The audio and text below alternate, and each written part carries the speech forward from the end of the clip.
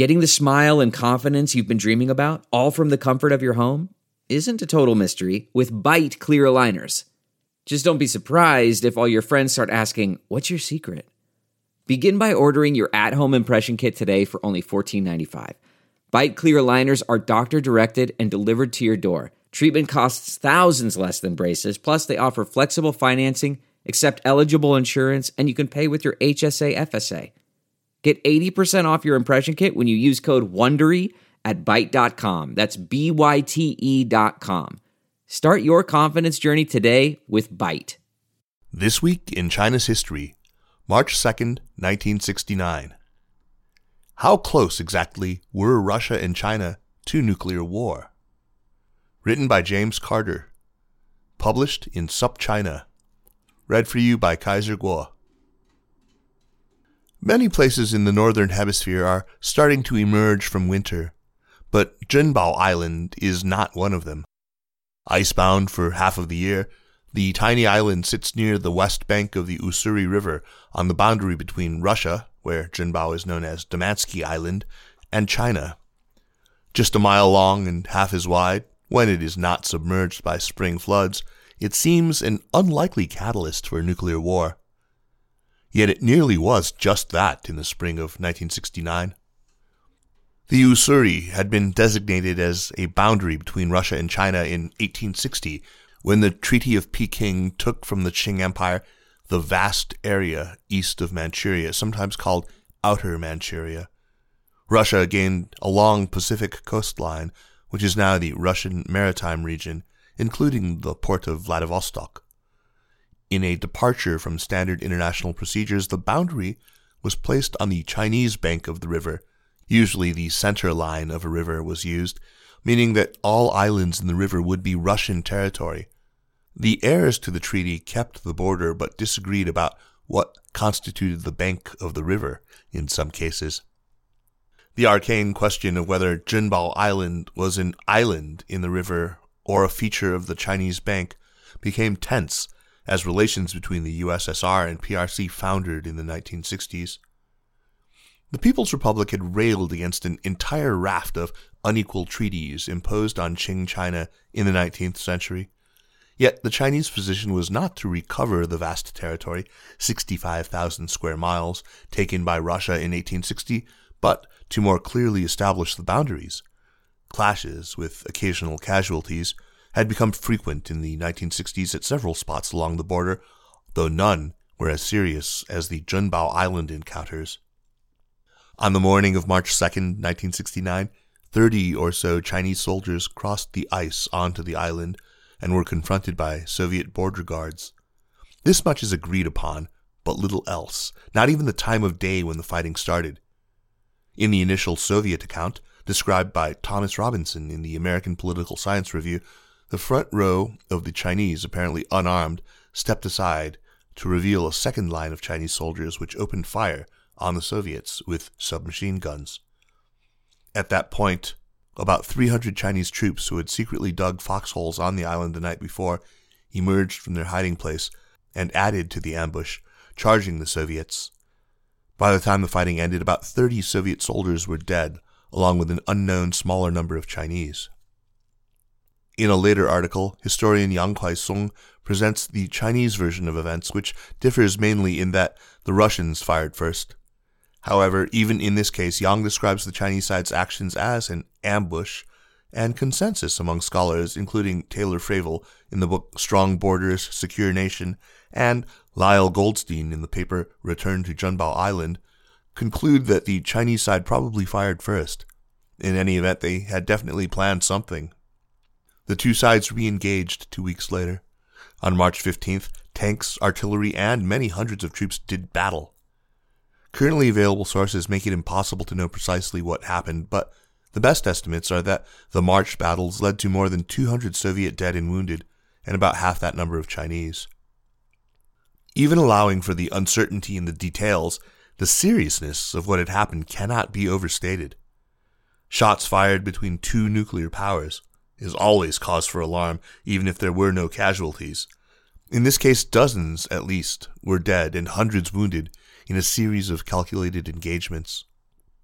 Analyzing the news at the time, the U.S. State Department concluded in its first report on the subject, now available as part of George Washington University's National Security Archive, that the incident was, quote, not likely to lead to wider fighting in the near future. However, similar incidents are to be expected from time to time, end quote. This almost blasé response seemed optimistic, even naive, in the months that followed. Moscow threatened a nuclear response. Dozens of Chinese cities constructed multi-level underground bomb shelters, repurposed in the 1980s as seedy shopping malls.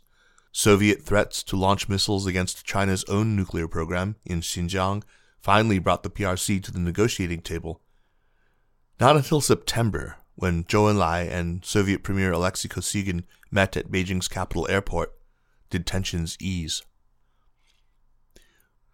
We can see in hindsight that the border clash did not lead to war.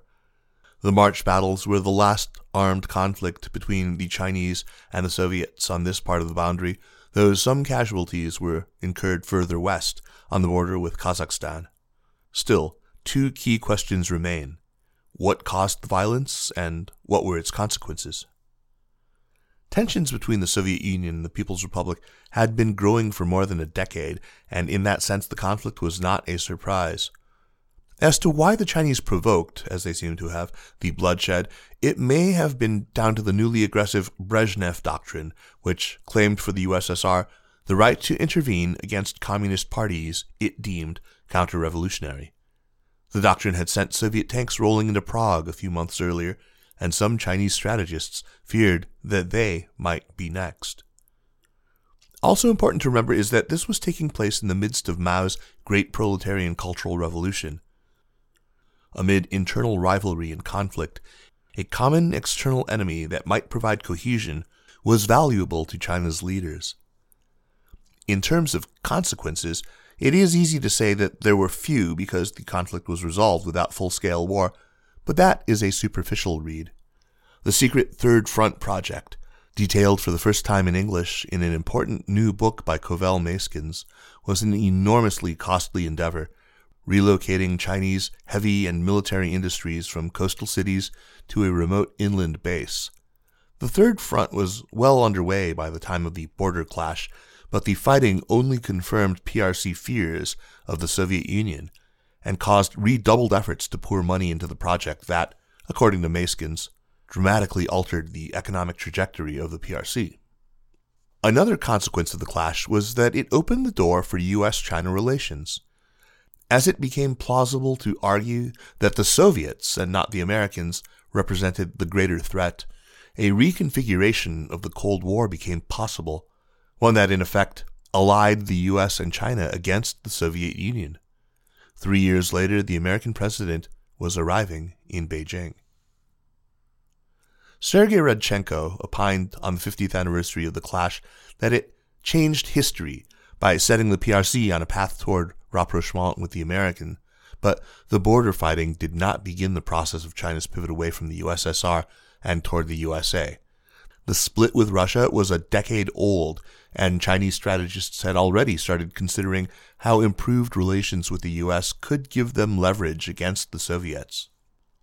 The incident ought not to be seen as a calculated bid to bring the two sides of the Pacific closer together.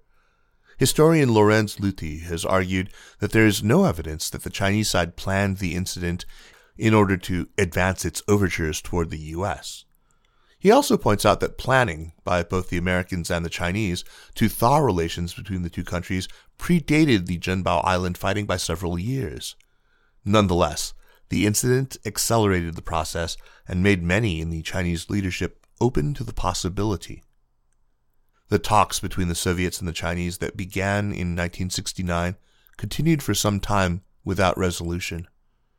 Just before the Soviet Union dissolved in 1991, most of the boundary issues were settled, including the transfer or recognition of Zhenbao Island to Chinese sovereignty. Remaining issues were settled almost always with the cession of territory to China in 2003 and 2008.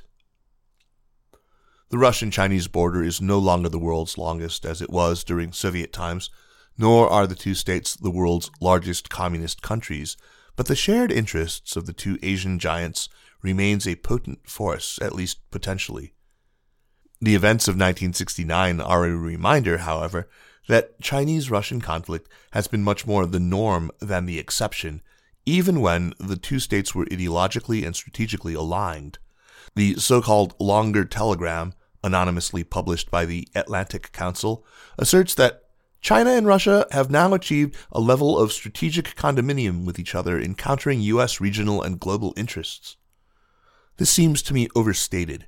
Vladimir Putin and Xi Jinping seem concerned primarily with internal dominance and their own cults of personality, rather than the building of grand alliances. This Week in China's History is a weekly column.